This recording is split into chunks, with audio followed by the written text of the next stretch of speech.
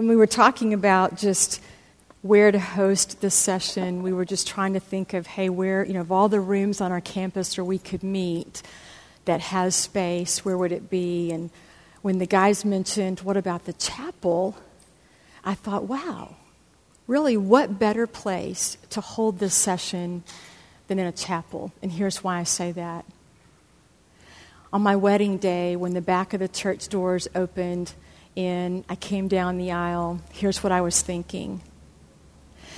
I was looking at my husband, who was standing up front with the pastor, and all the way down the aisle, I thought, man, this is awesome. I cannot wait to marry Mr. Wonderful. He is going to be my everything. We are going to have kids. We're going to have the white picket fence, which I made him build. We are going to have the SUV in the driveway, which we went into debt to get. We are going to have the Labrador Retriever, who's well-behaved. I mean, all of those things, all the expectations that I had of Raul as I was coming toward him. But what I didn't tell him was, see, on the back of my gown, I was bringing to the altar my past. I was bringing hurts, habits, hang-ups. I was bringing how my mom and dad had modeled marriage, which, by the way, my mom is uber control. My dad was very passive, and so my husband did not get the the note that, man, I was going to wear the pants in our family and be in charge. Nor did he know that on the back of my dress was childhood sex abuse. That's part of my story. Ladies, 1 in 4 of us, that's our story. And you better believe that plays a part in the marriage. Men in the room, 1 in 6 men, that's part of their story. And so I say that because our past definitely plays a part in the marriage. And if Raul were in here, and you'll get to meet him tonight if you guys come to re-engage, but he would tell you, same thing, that he had expectations of me as I came closer to him. And you can hear more about that tonight. Nobody stands at the altar and thinks, hey, a few years into this gig, I'm going to look at you and think that you're not enough, or you don't measure up, or maybe the guy at the office or the girl that I met at the coffee shop is going to be better than who I said I date. I do too. Nobody does that. And just as in our story, it was nowhere on the radar. And so when you come alongside a couple where affair is part of their story, and there's a very great percentage that possibly some of you in this room right now, that's a part of your story. And so what I want to do today is I want to talk about what to do as soon as a couple confesses, and then I want to talk about the 10 truths that we need to remind them of. And you each should have a handout. You got one when you walked in. And then I'll also talk about some of the other handouts that I've given you that I hope that you'll find helpful. I tell you what, another part of my story is I couldn't purchase enough extra cell phones. I had credit cards hidden all over the house. I slept with cell phones. I had SIM cards hidden inside of my purse that I would trade out. I had secret bank accounts to hide money so that I could go and do what I wanted to go and do. I made sure that every lie was backed up with another lie, thousands of phone calls, emails, text, you name it. I would even go to hospital waiting rooms and use their phone in the waiting area to make contact with the affair partner. I would go to the bank and I would get rolls and rolls of quarters. And I would drive around and I would try to find as many payphones as I could find so that I could make phone calls and make contact. And I share that with you because I was just like the crack addict.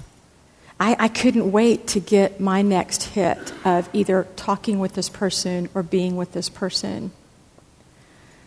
If you look at some research that Dave Carter has done, this is quite staggering. 50 to 65% of husbands will be unfaithful by age 40. 45 to 55% of wives. 36% will have an affair with their coworker. Psychology Today reports that 74% of men would have an affair if they knew they wouldn't get caught. 68% of women would be unfaithful if they knew they wouldn't get caught. It's staggering. The trauma of infidelity is like open heart surgery without the anesthesia. It overwhelms a person's ability to think, to process. They feel crazy. It's their hope, their dream was shattered. What they thought marriage would be has now been pulled out from underneath them. The security in their safety has been threatened. The very foundation of who they thought that person was has been rocked. And it's really comparable to the sudden death of a loved one. Healing is a grieving process. It's not just that we confess or it's found out and now it's in the light that it's over. It takes days, weeks, months, and sometimes even longer. The infidel can even grieve the loss of the relationship.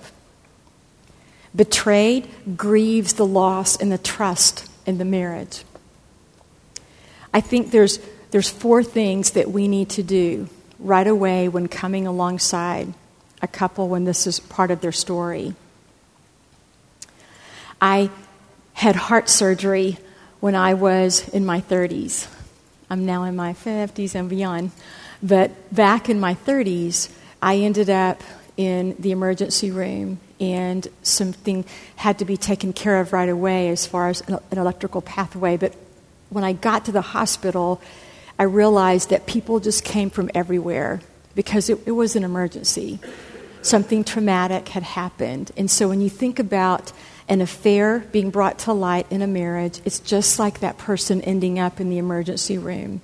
And all of a sudden, there were nurses and doctors that came to my aid right away. And so just as with you, when you're coming alongside a couple where this is part of their story, you want to connect with them as soon as possible. You do. You just want to make that connection, whether it's, hey, we're going to come to your house. Hey, I'm going to meet you wherever. I'll come to your office. You might even, if you can't meet with them in person, it is grab the phone. I'm going to give you a call. Let's talk. You want to, at that moment, show them, hey, there is help. You're not alone. I'm willing to walk through this with you. And sometimes one of the most powerful things that you can do right in that moment is, hey, let's pray. I've been in the most amazing opportunities the Lord has given me with couples in that moment of just absolute brokenness, of just saying, hey, you know what? We're going to just take 5 minutes and just bring this to the Lord, and we pray for each other. You want to acknowledge their state. You want to validate them, and you want them to know, hey, I hear that you're hurting, and I hear that you're suffering. You also want to make sure that you connect with both of them. Not just the one that's been betrayed, but you also want to meet with the one that has committed adultery as well. You want to encourage the betrayed to work at understanding their spouse's experience, to ask them to commit to the recovery process. You want to ask questions like this, like, I know you've been through a lot in the last 24 hours. Tell me how you feel right now. How is it that I can best help you? Let them be the one that guides the conversation. What do you need right now? How can I help you right now? Do you want me to just sit with you? Do you want me to just listen and pray? Tell me how I can best serve you right now. In that moment, again, it's that most pivotal moment that we can take the hurt of a broken person and bring it to the Lord. And our job should be to help them find God's direction. You want to make sure that you don't act surprised when they share the story with you. Something that we use around here is the technique of the toe curl. So right now, I want everybody in this room just to curl your toes. Nobody in this room knew that you were curling your toes. When couples open up and begin to share with you the story, whether it be the infidel, the one who has committed adultery, or the betrayed, the one who's been sinned against, you want to make sure that no matter what that story is, or how painful, how catastrophic, how chaotic it sounds, you want to be calm here, listening, eye contact with that person. You know, if it's the story of the cray-cray of all cray-crays, you curl those toes. Because the minute that you show shock or gasp or, oh my gosh, or any sense of judgment, they'll shut down. And they're not willing to tell you anything else. We have learned in working with couples in crisis, man, the more that we are calm and the more that we just continue to love them and be patient and allow them to guide the conversation, they will tell you more and more and more. One guy said, well, I guess I just can't wear flip-flops when I'm meeting with, couples in crisis. And I said, no, probably not. One of the favorite passages I love to think about in this is just Psalm 107, verses 19 to 22. And what I love about these verses is really 4 things are happening. There's a problem, and the people cry out. They pray. The Lord always provides, so there's provision. And then finally, the last part is the praise. And so just when I look at Psalm, I just think, man, that is pretty much the theme of the entire book of Psalm. And you want them to know in that moment these things. Man, the Lord is good. He loves you. He's in control, and you can trust Him. Gary and Mona Shriver have written a book called Unfaithful. They also have a website called Hope for the Healing. And one of the things that I gained from some of their books was there are 10 truths that you can use in walking with a couple through crisis. And so I've given you just a doc that has fill in the blank. So we're going to talk through some of these. First thing that you want them to know is they're not alone. They're not alone. I mean, you've heard the percentages earlier. Adultery can be a very isolating event. You want them to know that others have been through this and have healed. You want them to know, hey, I'm willing to walk along beside you no matter how messy this is. Your story is not going to scare me. It's not going to make me run out of the room. It's not. Remember, your job is to point them back to Christ. You want them to know that you're going to be part of their team. You want to remind them that God is still there. And a great verse on that one is just 2 Corinthians 12, 9 to 10. I mean, grace, power of Christ in us is more important than the freedom of pain. You want to remind them of the presence of a huge God and point them to Psalm and Proverbs. Now, this is something that I found really helpful in my journey. And of all people to share this with me, it was my gynecologist, come on, get a laugh, and the nurse. And they happened to be husband and wife team. And as my story came out and I was sharing with him in one of the checkups, he just is a believer, and he just said, man, the best book I can ever go to be reminded of God's provision is Psalm, and then Proverbs, just good old godly wisdom. And so one thing that we started with was we just took 5 chapters of Psalm a day and a chapter of Proverb a day and made that just our go-to time with the Lord. In the book of Psalm, we were reminded, hey, God loves us, He's good, He's in control, He always provides. And then Proverb, just good old reminder of what it means to live life as a believer. And so we often will give that as kind of a first passage with our couples and helping them get well. You want to assure them that you will pray on their behalf. One of the best things that women did for me in our journey was, even if we couldn't meet in person, they would text me just verses. Or, hey, I just want you to know that I prayed for you today. And it was just so amazing just to hear throughout the day that I had other gals praying for me and thinking of me and supporting me. Number 2 is you want to remind them that there is hope. There is hope. Others have healed from infidelity. The stories of hope that you're going to hear in Reengage even tonight if you come to the worship center. You can also go to our website, marriagehelp.org. Dozens and dozens of stories where infidelity has been part of their past. They need to know that they can heal. They need to know that it's hard, that it's going to take time, but they can survive. Romans 5:3-5, just rejoice in suffering. Brings endurance, character, hope. It's not to be put to shame because of the Holy Spirit in us, and that oftentimes suffering produces good results in the life of the believer. You want them to know that they can survive. Healing is a choice.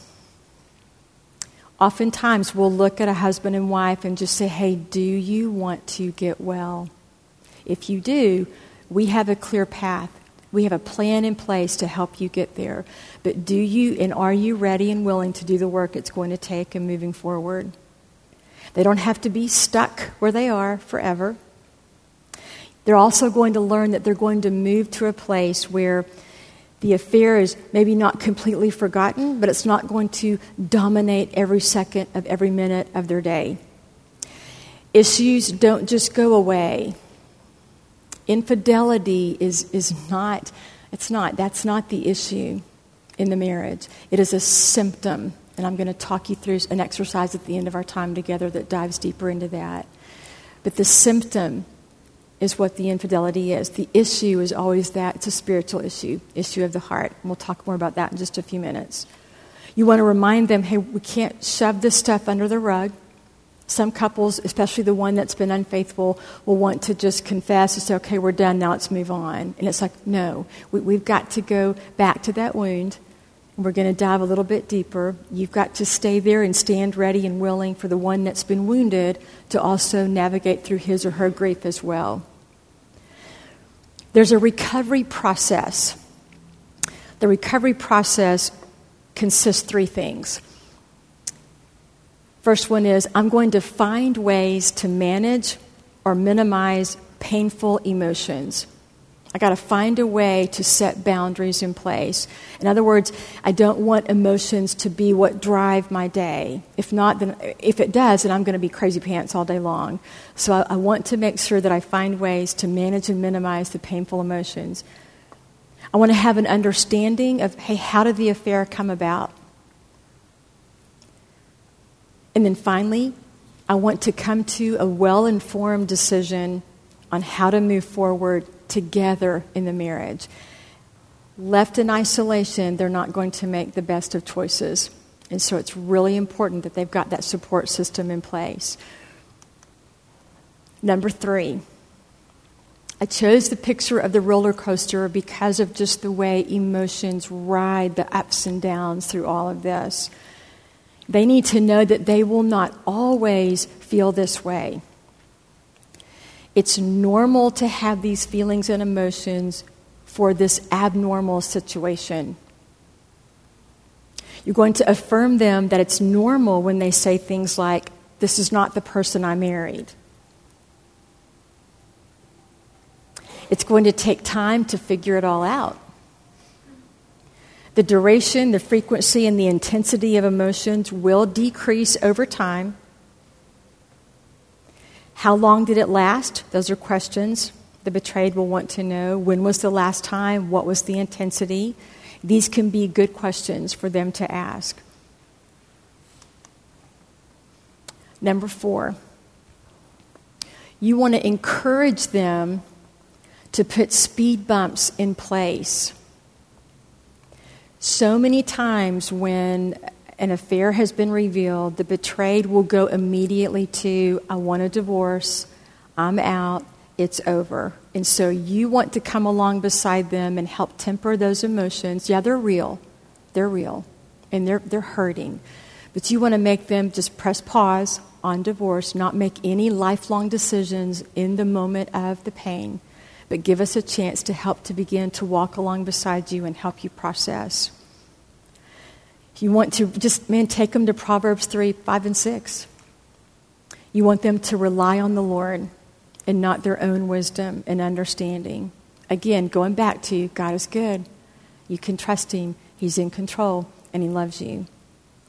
It's going to take time to stabilize. And what I mean by that is, emotions are high. And in our own personal story, we had a season of separation. I went to stay with family members, and my husband was in our home. And so we had that season of separation where we both were still moving forward and working on the marriage. And so with some couples, if they need that first 24 or 48 hours of, hey, I got to step back and process this, you want to walk them through what that will look like. And then I want to press pause on this because you want to make sure that they're spending time with people that are friends of the marriage. You want them to be with biblical community, people that are going to just remind them, hey, we're going to do this God's way. Remember, he's good. He loves you. He's in control. You can trust him. Aside from a person saying, nope, divorce the loser, it's over. So you want to make sure that who they spend time with is a friend and supports the marriage.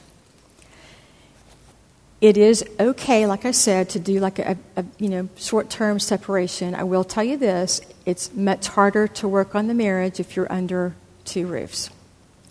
With us, in the I guess you'd call it the emergency state of it all, we did that temporary separation. And when we made the commitment of, hey, we're in this thing, we're going to work on the marriage, we're not sure how this is going to play out yet, but Lord, we're trusting you, you're good, you love us, and you're in control. I came back home, and I stayed in our guest bedroom. Raul was in a bedroom, I was in a bedroom, and here's what was so beautiful about that, is it was hard at first, no doubt. But what I got to see men coming to our house, meeting with my husband, cracking open their Bibles, meeting with him, shepherding him, loving on him. He got to see women coming to the house, praying with me, leading me, giving me counsel that agreed with God's word. And the beautiful part of that is we got to see both of us moving toward healing in a way that honors the Lord. And I can remember there was a day where I was in our guest bedroom and I could see through the living area Raul sitting in a chair with his Bible open. And we hadn't talked. We had said very little words for the last couple of days. And I remember on that day I thought, man, I'm just going to try to get a rise out of him. That's bad. I know. I'm confessing it.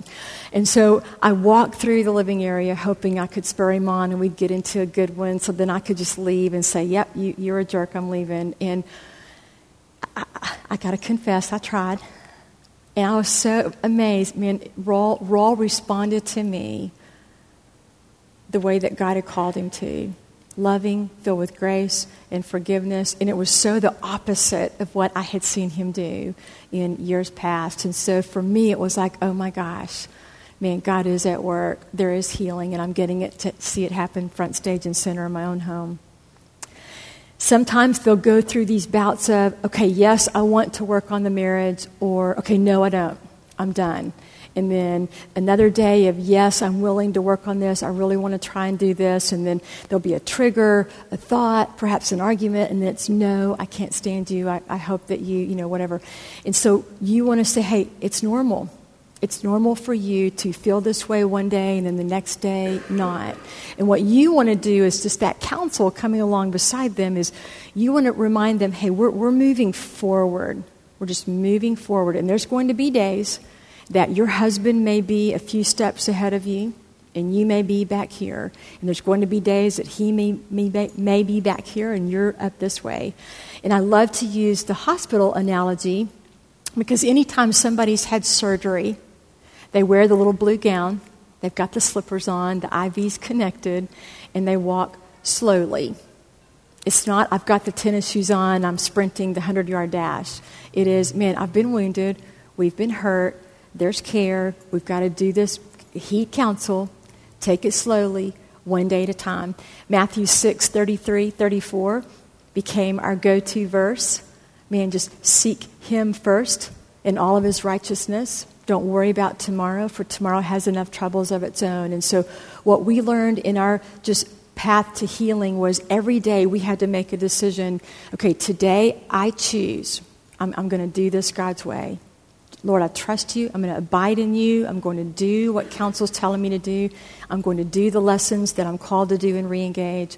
And when the next morning came, God, I trust you today. I choose to follow you. And so what I did, just as the alcoholic will use the sobriety chips for every day that he's sober, I began keeping tally marks on a whiteboard in my classroom. I was still teaching at the time, and so my students began to ask me, hey, what's up with all those tally marks on the whiteboard? And I just said, hey, I just want you to know those are days that I've made the right choice and to live a life that honors God. And what that did for me is a physical reminder of, hey, today I chose the Lord, I did it His way, and it brought healing. Hey, that day I chose to do it God's way, and it brought healing. And so by the time I got to 10, 15, 25, 35, 75 tally marks, guess what? There came a day that I no longer put a tally mark because the Lord had changed me. And it was now just a natural way of living my life. Number 5, they lose nothing more by trying. They lose nothing more by trying. They can't escape the pain. Healing the marriage will take less time. And healing requires 2 things. It requires that I agree to try.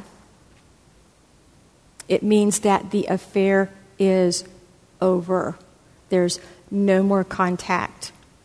And so I've chosen the picture of just keyboard, cell phone, in the vision of the locked door. When we say I'm in it and I'm committed to the marriage, that means that it's done. There's no more. Cell phone numbers have been changed. Email has been changed. There's if this has perhaps happened at work, and this person is a coworker, then we have to widen the circle. A fresh case right now, the gal has gone to the HR director and has brought it to the light. And we're in the process with this couple of some job changes happening. There are consequences to sin. And so, again, we're trusting the Lord is good. He provides, let Him have His way in you. Just trust that what God has in place is going to work. And so we're still in the midst of walking along with that couple. But, if we're talking change jobs, then we change jobs. We get radical in our pursuit of healing. I use the image of the closed door.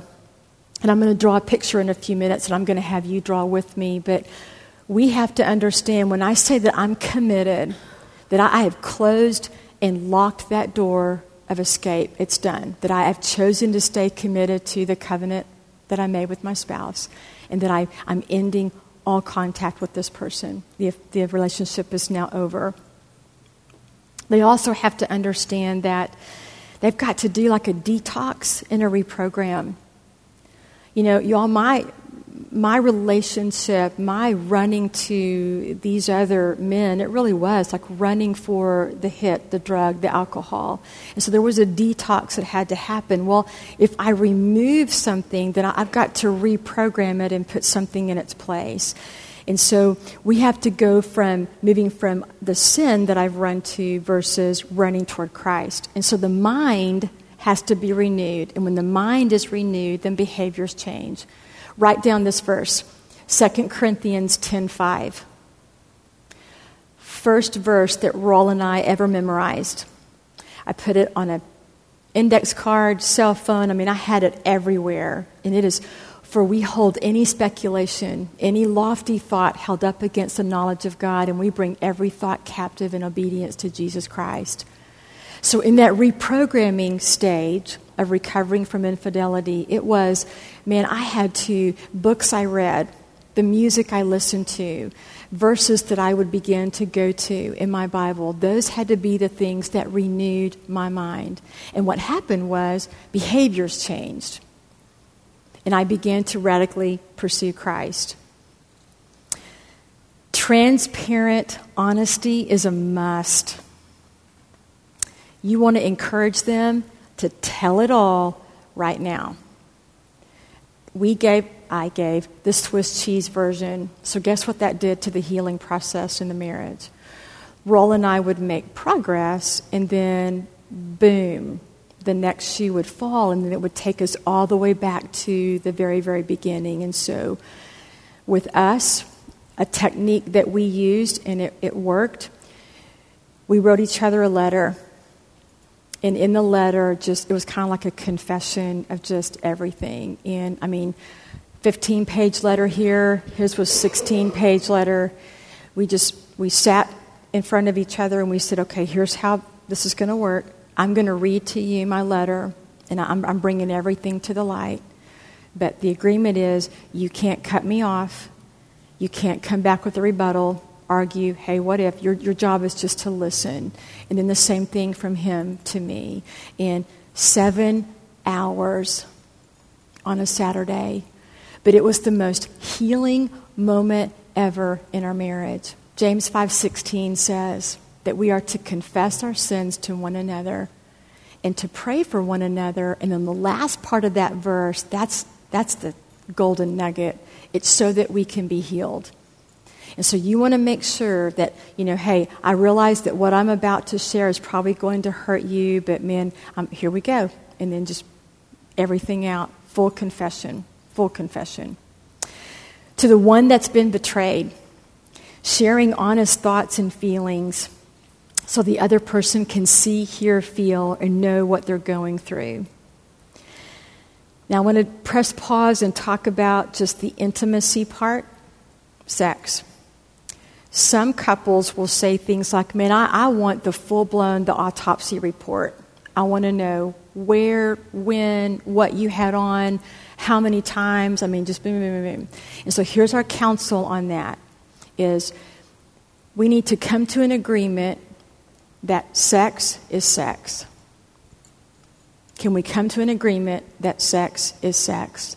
Because here's what happens. If a spouse really presses and on and gets all the graphic details, now he or she has that visual that just plays in the mind over and over and over. And anytime there's a trigger, here it goes again. And it's just not wise. And so we always ask couples, hey, we're going to come to the agreement that sex is sex. Now I'm going to dive a little deeper. In the event that they have been intimate without protection, then we counsel, hey, our counsel is that you get an STD panel done. And most of your health services in the county will offer that. And so that is just part of the whole physical consequence of infidelity. And so that is something that we will counsel couples to do.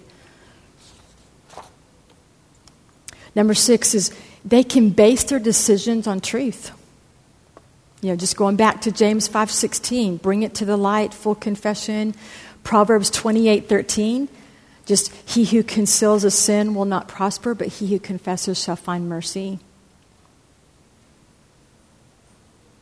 Some couples have found journaling, I did too, journaling to be really helpful during this process of, hey, this is what I'm thinking today, this is how I'm feeling today, and it just to kind of help process those thoughts and emotions. And so if you find that your couple enjoys journaling, most women really find that helpful.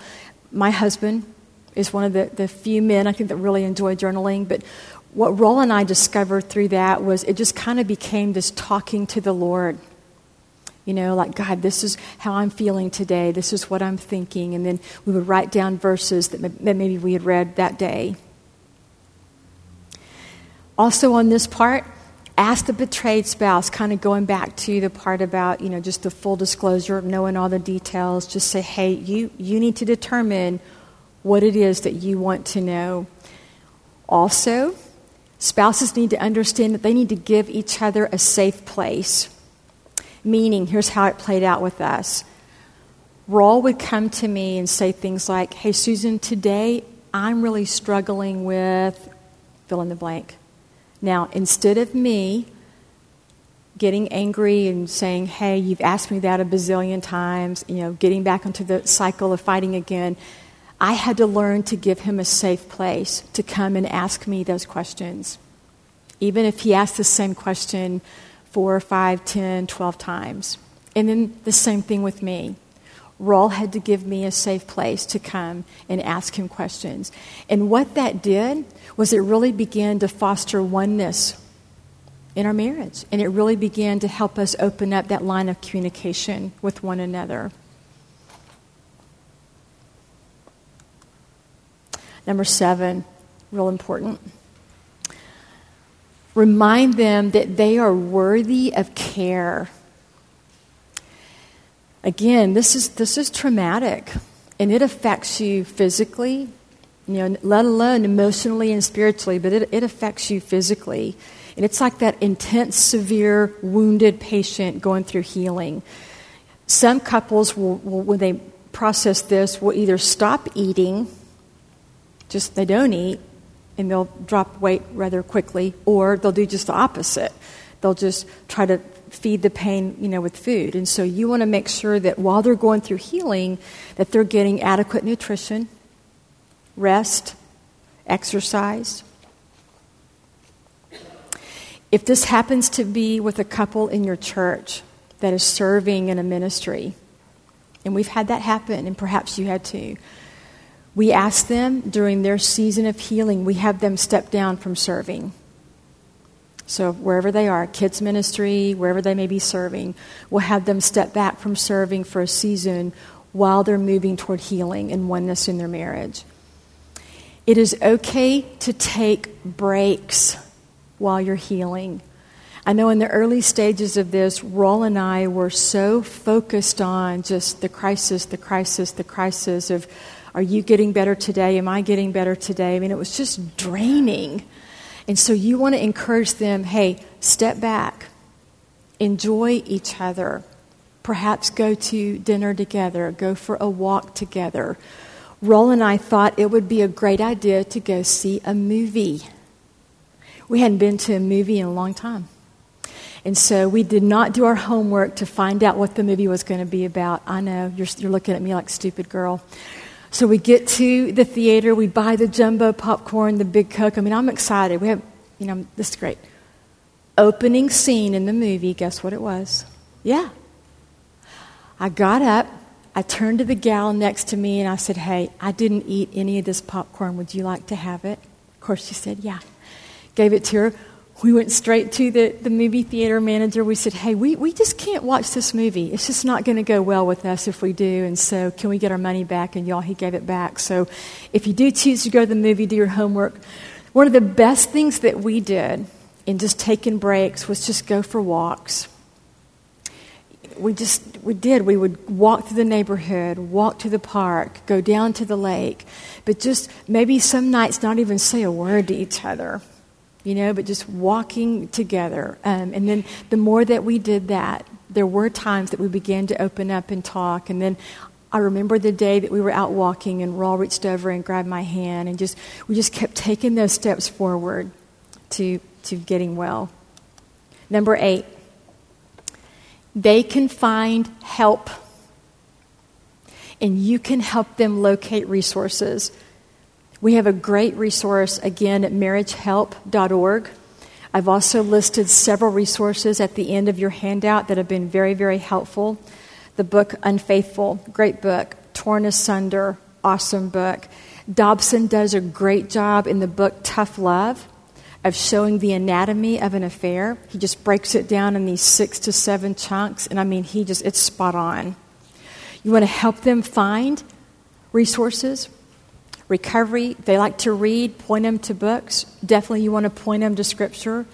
You can send them to the Reengage national line where they can listen to testimonies. Community is key. Hebrews 10:23-25 just reminds us that we are to hold fast to the hope we have in Christ, that we are to encourage one another until the day we see fit. And so you want to make sure that they are surrounding themselves with people that are friends of the marriage.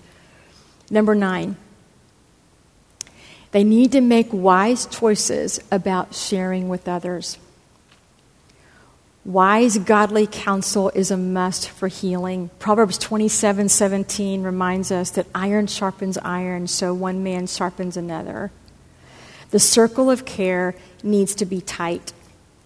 And it needs to come from God's Word. And here's what Roll and I learned.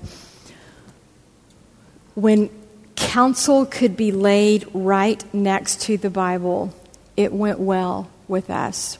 Now, we had friends and family that gave us all kinds of advice and what they thought, but the circle of care that rallied around us, man, whatever they counseled us to do, we could open God's Word, and those two agreed. And so you want to make sure that your counsel and the friends that they're hanging around that agrees.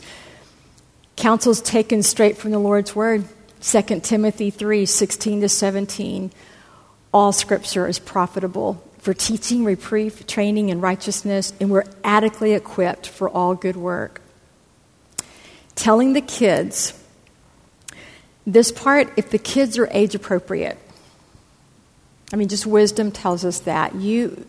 If they're, there's no magic number on that. I mean, telling a younger child, they're not mature enough to handle that, so that would not be wise. Our girls were in college, and so you know our story. You heard it this morning. So when you counsel them as, hey, when or how to tell the kids, I mean, that's going to be a case by case, but always, hey, look at the maturity level of your kids and those that are age appropriate. Number 10, they can have an advocate. They need someone safe to talk to. They need peer support to help them along this path. And obviously it needs to be the same gender for obvious reasons. You want spiritually and emotionally mature people that know how to handle the word of the Lord, and one that their spouse considers safe. Okay, here's what I want you to do right now.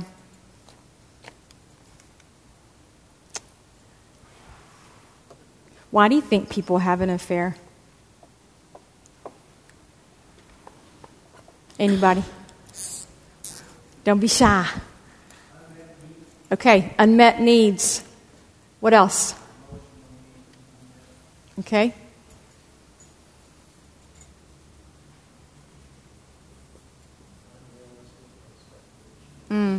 Unrealistic expectations.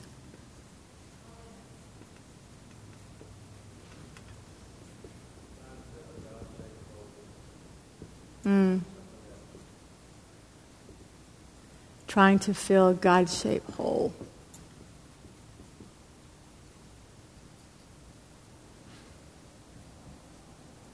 I love this picture. I think sin is like doo-doo, covered in whipped cream and sprinkles. And so is an affair. It looks so sweet and enticing on the outside. I believe the lie that if I could go spend some time with somebody else, that it would be better than my husband.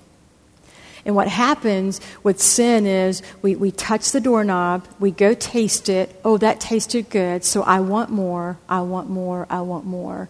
But underneath all of that, it stinks, it's chaotic, it hurts, it wounds, it destroys families.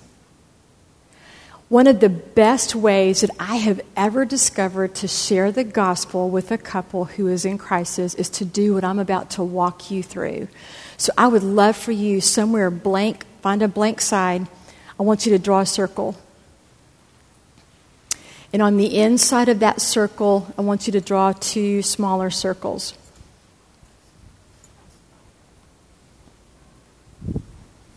I want you to put, if you're with a couple, you want to put their name. So husband's name would go there. Wife's name would go here.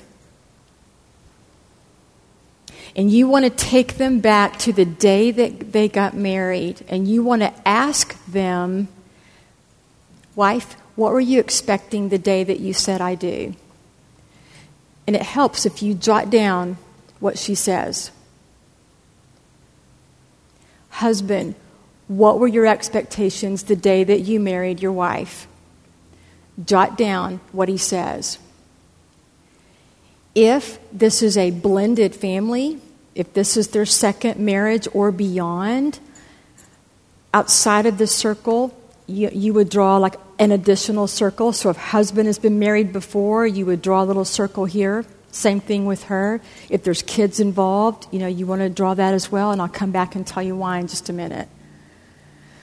We want them to see that everybody, the day that they say I do, they have hopes, they have dreams, they have expectations that they're hoping this person will fulfill. They're looking at one another to meet and complete each other's needs. Here's what I wish the pastor had said the night that we walked down the aisle. I wish that he had said, instead of, I want to welcome you, Mr. and Mrs. Cox, for the very first time, I wish that he had said, hey, everybody, Mr. Imperfect has just married Crazy Pants. Pray for them because they are going to have trouble. They're going to struggle. And here's why. A broken woman did marry a broken man. It happened because we're all broken, right? So his sin, my sin, came to the altar. Man, the Lord does what the Lord does. In that moment of the I do, we came into covenant with him. But really, the pastor should have said, man, start praying for them right now because the truth of 1 Corinthians 7:28 is going to come soon. For those who marry, they will have trouble. With Raul and I, it was day 2 on the honeymoon. Day 2. I'm looking at him like, what in the snap have I done? And he's looking at me thinking the same thing. So we're looking at each other. We're trying to meet and complete each other's needs. And when we cannot, then we start to look for a way out. These are doors. And as you're talking to this couple, you want to say, you know what? Some couples, when they realize, man, you're not who I thought you were, there's got to be something better, they will choose the door of divorce or separation. Hit the delete button, it's over. For others, they may turn to the door of drugs,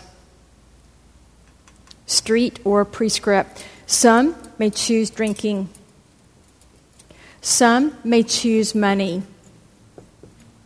Some may choose their job. Some may choose porn. Some may choose an affair, whether it's emotional or physical. Some will choose the door of just isolation. Here's a new one for the younger generations: video games, gaming. Most often when you're with a couple and you start to do this exercise, they'll lean over and start to tell you what their door is. So once we identify, we want to share with them this. John 10:10 tells us that the enemy is coming to do 3 things: to steal, to kill, to destroy. These right here are like that doo-doo covered, that sprinkle covered cupcake of, I'm going to believe the lie that the temporary pleasures that these doors will bring is what will satisfy or fill the God-shaped hole. And we have to bring them back to this. The reason that people have an affair is because they're looking for something to meet and complete and satisfy other than Christ.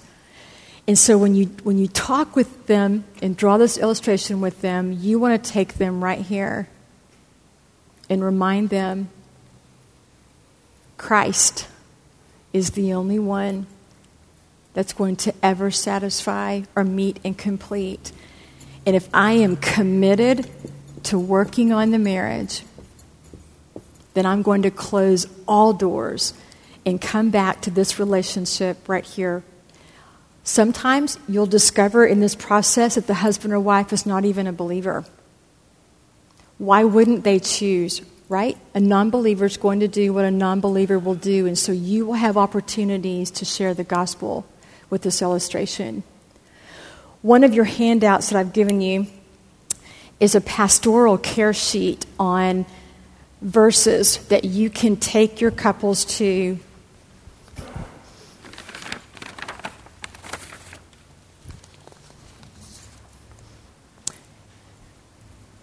Our team got together and I feel like did a really, really good job of just searching the Lord's Word. We've given you 7 to 8 steps for each one, for both the infidel, the one that has committed adultery, the betrayed, the one who's been sinned against. This is a great reference to keep in your Bible when you're jumping into a pastoral care setting with a couple. And so this is just a great resource sheet for you. Another thing that we see over and over and over for couples that get well are the 4 C's. Some of you were in one of our breakout sessions yesterday and you heard us talk about this document. We have found, no matter what the crisis is in a marriage, couples that move toward health and healing, these 4 things are in place. Number 1 is that relationship with Christ. Number 2, they draw the circle around themselves. Relationship with Christ, they're working on themselves, they're humbly confessing where they have undermined the marriage or brought pain into the marriage. The third component that they do is they close all doors of escape. They're committed to working on the marriage because they're committed to working in their relationship with Christ. And then number 4 is community. Roll and I, you heard it in the video this morning, we did a really good job of isolating ourselves. And now what our marriage looks like now is we have 6 couples that we meet with every week. The men in this group question my husband, hey, how are you doing at loving your wife? The women in the group question me, hey, how are you doing at loving Raul? And we really hold each other accountable. And so that is something that has to be in place for these couples to get well. I wanted to give you, I think we've got a few minutes left. If you had any questions that you wanted to ask, I would love to give you a chance to do that. Or just ask about any of the handouts that I've given you. I will say this, it is the favorite part of my day. And y'all may think that's crazy. But really, when the phone rings or the email or the couples will walk up to a church and say, hey, this is what's happened in the marriage. In that moment, really, the first 30 seconds that we spend with them is just a premium opportunity for us to take their pain, their hurt, their suffering, and say, hey, let's point you to the one that brings healing and oneness in the marriage. Infidelity is happening at an alarming rate inside the church as well as outside the church. And so I think the way that we respond to it has got to be radically different than what the world is calling them to do. And so I applaud you, those of you that have flown in from the 4 corners of the earth to be here, just to begin to take ground in helping couples get well. I just think that's amazing. There's other recovery. There's the 911, there's Marriage Mentors, there's Rick Reynolds does what's called affair recovery. Some of his material has been used by some of the couples as well. And you may even have some things already in place in your church. But just if anybody have any questions, I'd love to help answer. Yes, ma'am.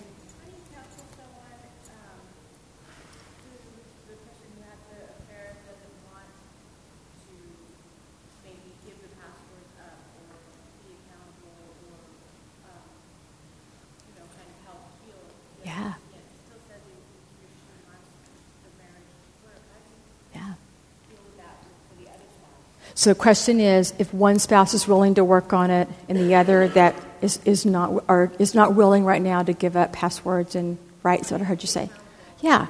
And so that's a red flag. You agree? Yeah.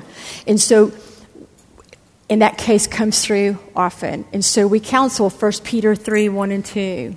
Where it talks about, hey, wife, even if the husband is being disobedient to the word, that your very obedience to the word, the Lord can use that to help turn the heart of that husband. We tell couples, hey, you can't make him stop. You can't make him do anything. So you're going to draw a circle around you, and you're going to work on you. Now, if he's still wanting to, I use the word bed hop. I mean, if this guy is actively still in the affair, then we come in and say, hey, we're going to do that short-term separation. Wife stands ready to reconcile. Husband stands ready to reconcile, whoever's been unfaithful. And then we rally around them, working on you. You keep doing the things that we have asked you to do. They'll come to re-engage. They'll either be an open group or closed group. And then they just know that, hey, I can't change you. I can't make you stop, but I am working on me. I can't tell you how many times, man, God's just taken the obedience of that spouse to help turn the heart of the other.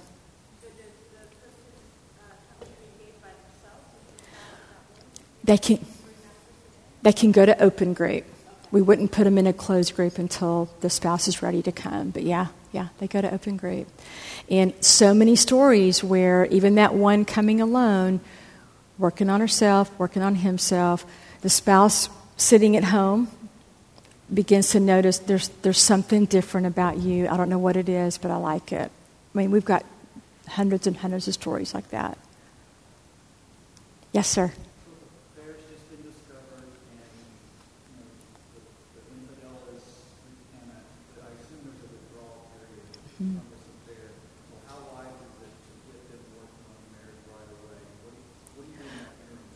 We really want them, it's like, hey, we want you right here. You know what I mean? I mean, we want to move them. Our focus is on Christ and not the crisis. It is. That's what they're going to find in Reengage. Like those first 8 lessons, it is all about, do you know who God is? Do you know how much He loves you? Do you even know what that love looks like in your own life? And so we do. And then like the last 8 lessons are more the practical, putting those into play. Yes, sir. How do you differ your process when it's an emotional affair versus a physical affair? We don't. He asked if there's, how do you differ your process between emotional and a physical? I mean, it's the same counsel. And so what I love about spouses that will even bring that to the light, the emotional part, because that's where mine started. It did. I mean, emotional affair definitely can oftentimes lead to a physical. And so the same counsel would be for both. Yes, sir.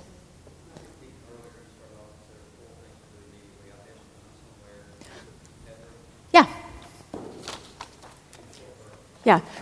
Connect with them right away. Sorry. Yes. All right. Connect as soon as possible. Acknowledge their state. Let them be the one that guides the conversation.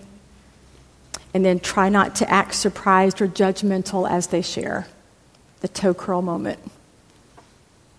Welcome. Yes, sir. What do you mean by safe place? An actual place, room? No, it was his, like everything, his posture, his emotional, I mean, everything about my husband, meaning he was calm state of mind. It wasn't when I started sharing that he just blew up into emotions and it went into an immediate fight. So safe place meaning give me a place where I can come and openly, honestly share with you without you coming back with a rebuttal or, us getting into an argument. And guys, that took a lot of practice.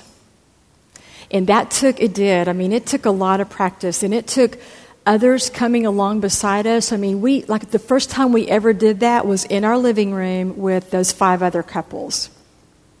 And it was things like this, hey, Raul, let her talk. We're asking you to be quiet and let her talk. And then same thing with him. And that's what our couples will experience in Reengage. They're going to have their leader couple and the other couples in their group, and so they'll be able to kind of set those boundaries and say, hey, bud, we need to hear her share her part right here. Yes, sir. Is your process the same if it's the second or third affair? Mm-hmm. Yeah, and also in that, if we get like a serial infidel that comes through, sometimes what we'll do is, hey, we'd love for you to go through regeneration first, which that's our recovery ministry that meets on a Monday night. We've had sex addicts come through Reengage, and when we see that, hey, there's a significant addiction, issue, problem right here that we're not even in a place where we can work on the marriage, we're going to ask that you go through this recovery process first, and then they'll come back and go through Reengage. That happens quite often. We even have some gentlemen and gals who've been through SAA, Sex Addiction Anonymous. So they'll choose that path, then they'll come back and go through Reengage. Yeah. Yes, sir. Great question. So what they'll do is they'll go to Regeneration 2. And they'll, of course, what happens is, like, here's a story. Husband had multiple affairs, prostitutes, women that he worked with, just multiple. And so we took him and said, hey, counsel is, we really want to work on this first. And so got him plugged in to Regeneration. And then she began to come forward and identify some areas where she was choosing her way out as well. And so we said, hey, would you be, open to going to Regen 2? They're both moving in a direction of running toward Christ. She has the small group of other women rallying around her, plus a female leader. Same thing with this guy. I can't tell you who they are for obvious reasons, but they're a leader couple in Reengage right now. Just, it's miraculous what God has done in that marriage. Miraculous what the Lord has done. And so, yeah, you'll meet them tonight. You just won't know who they are. It was cool. Yes, sir.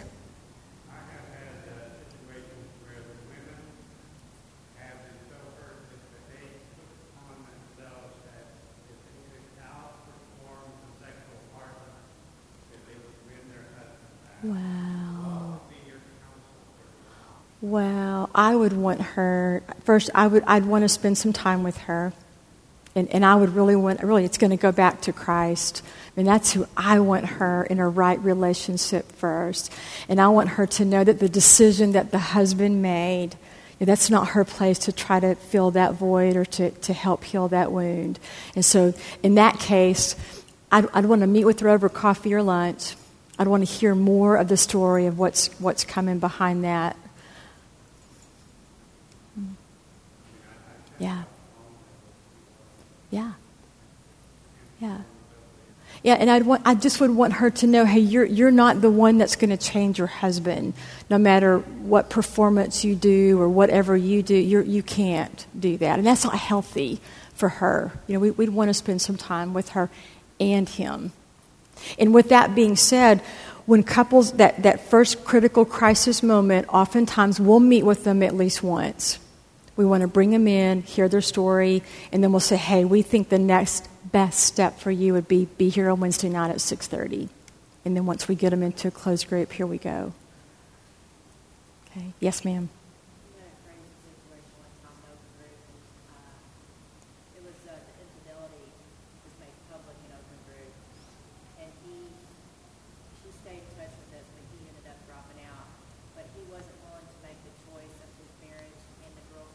Yeah. He told her, so he was wanting to play both sides. And we told, the one thing we did tell her, at least when I talked to her, is I said, if he's wanting to be here with you and be there with her, that's not acceptable. You have to draw the line. Yeah, definitely. Yeah, no, that's very wise counsel. And that kind of goes to that bed hopping. We want to say, hey, no, there's structured separation at that place where you remove, and you remove yourself from that situation. And then definitely would want to bring him in. And just the whole pastoral care with him of, hey, you've got to make a choice. Are you going to continue to run here? You're going to come here? Just, oh, yeah, no. No. Man. Y'all are a quiet group. Yes, ma'am.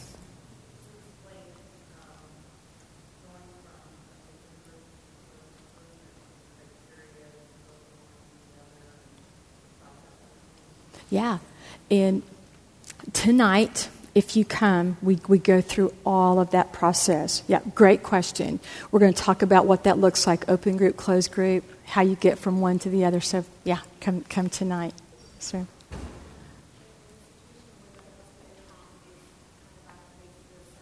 Yeah.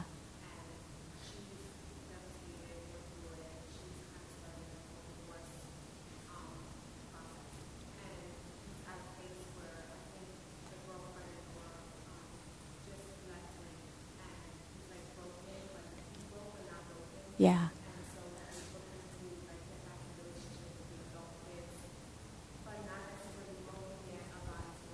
Yeah.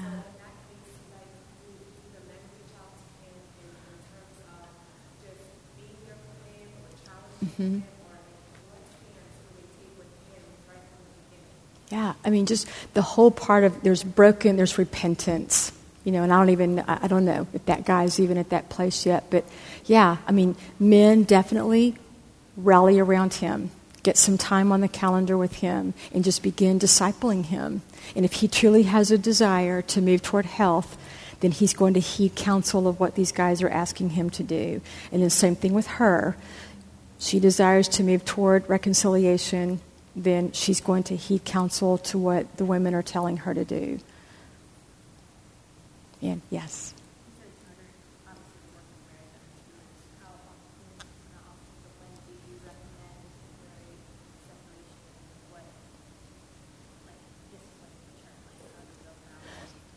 Most of them will say, hey, in the very beginning of this, if you feel like, hey, a 36, 48 hour, you got to step away just to go process this. Again, but you want to be staying with somebody that's a friend of the marriage that's going to support you. Sometimes couples will do that. Some in the state of, man, he's just continuing to run to. Then we do a case-by-case discussion with them. And obviously, we want them under the same roof. But, I mean, if we're still trying to jump and go from, one to the other, then sometimes that separation can be a little bit longer. Yeah. I know, I think it's time for in the worship center, but I'll keep you.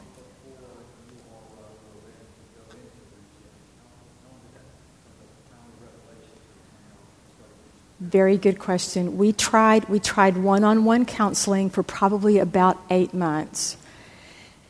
And it was just a cycle of it was chaotic.